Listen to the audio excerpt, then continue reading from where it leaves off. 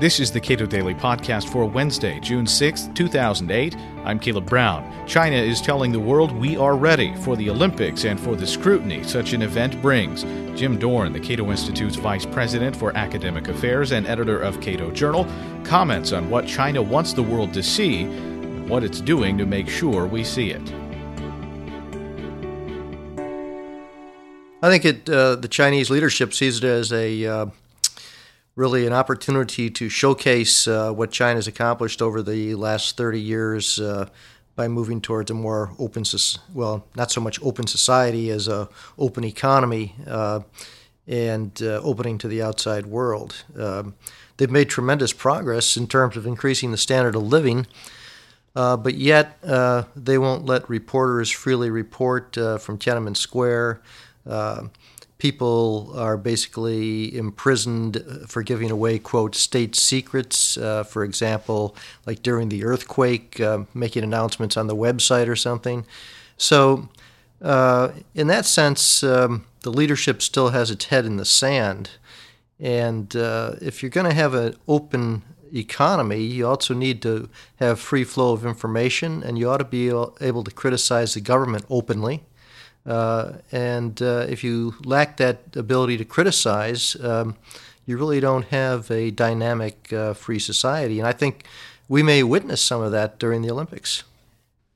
In the effort to make China appear presentable to the world, the political leadership has decided that certain industrial processes are just going to stop for the duration, trying to clear the skies of pollution. Vast quantities of water and other resources are being moved from one part of the country to another in order to satisfy the demand that will be in Beijing. You know, how far removed is China from a country like North Korea, where vast amounts of resources can simply be moved from one place to another without compensation at the direction of a central authority? How, you know, if the goal is to save face, it just seems a little ineffective. Well, even with these measures, apparently the pollution is still fairly severe, and the pollution stems primarily from state-owned enterprises and local officials who have as their main goal, just like under central planning, economic growth at any expense. And actually, there's some environmentalists are rather excited about this experiment because it gives them an opportunity to see what happens if you do shut down all this stuff, if you can really clean up the environment. But it is a state-driven experiment at the expense of private property and the expense of people's livelihoods. So it's going to be a rather extreme cost rather than sort of gradual trade-offs as occurs under a normal situation. Like in the United States, where we have economic growth, we also have a demand for cleaner air and water, and people are willing to pay for that. So instead of letting private arrangements and some government regulation lead to cleaner air and water, it's a major effort. And it's going to be interesting, actually, to see if it has any marginal impact on the pollution situation.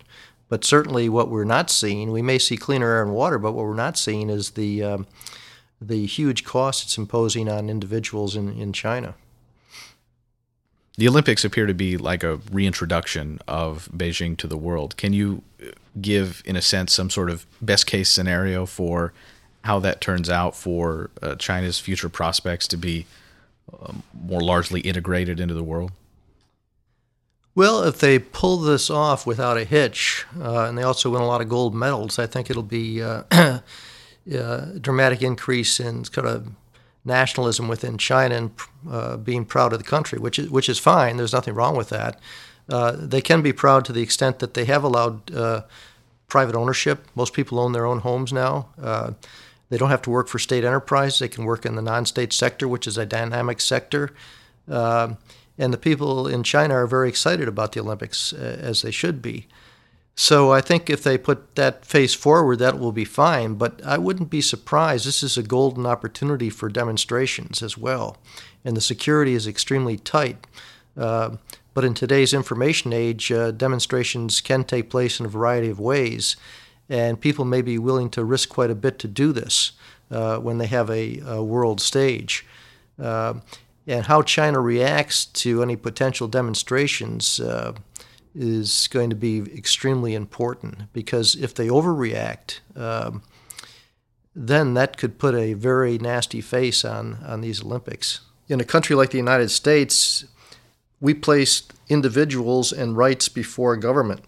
So the rights pre-exist government, and the function of government is to protect those rights to life, liberty, and property. In China, they have it really upside down. Even though it's a People's Republic of China, the rights seem to stem from government. And government tells people what they're allowed to do, rather than protecting pre-existing rights. Now that people have a stronger guarantee of private property rights and incomes are rising, especially in the coastal areas, they're demanding a greater protection of the similar rights that they have in the United States. If the Chinese government refuses to allow a safeguarding of these more fundamental rights, this is going to cause a clash between political and economic reform. And I think this is going to be a real test in the next 10 to 20 years, whether or not they allow greater freedom of information, a court system that actually protects individual rights, and so on. Because the Chinese people are going to be demanding those rights, including people in the rural areas who've had their land do not have really definite and specific land use rights, and they do not have private property rights, even though their families might have had this land for generations. So I think, you have openness on the one hand, a world audience for the Olympics, but on the other hand, people are shooed out of the city, and as like you said, plants are being closed, people are saying they can't drive, and so on.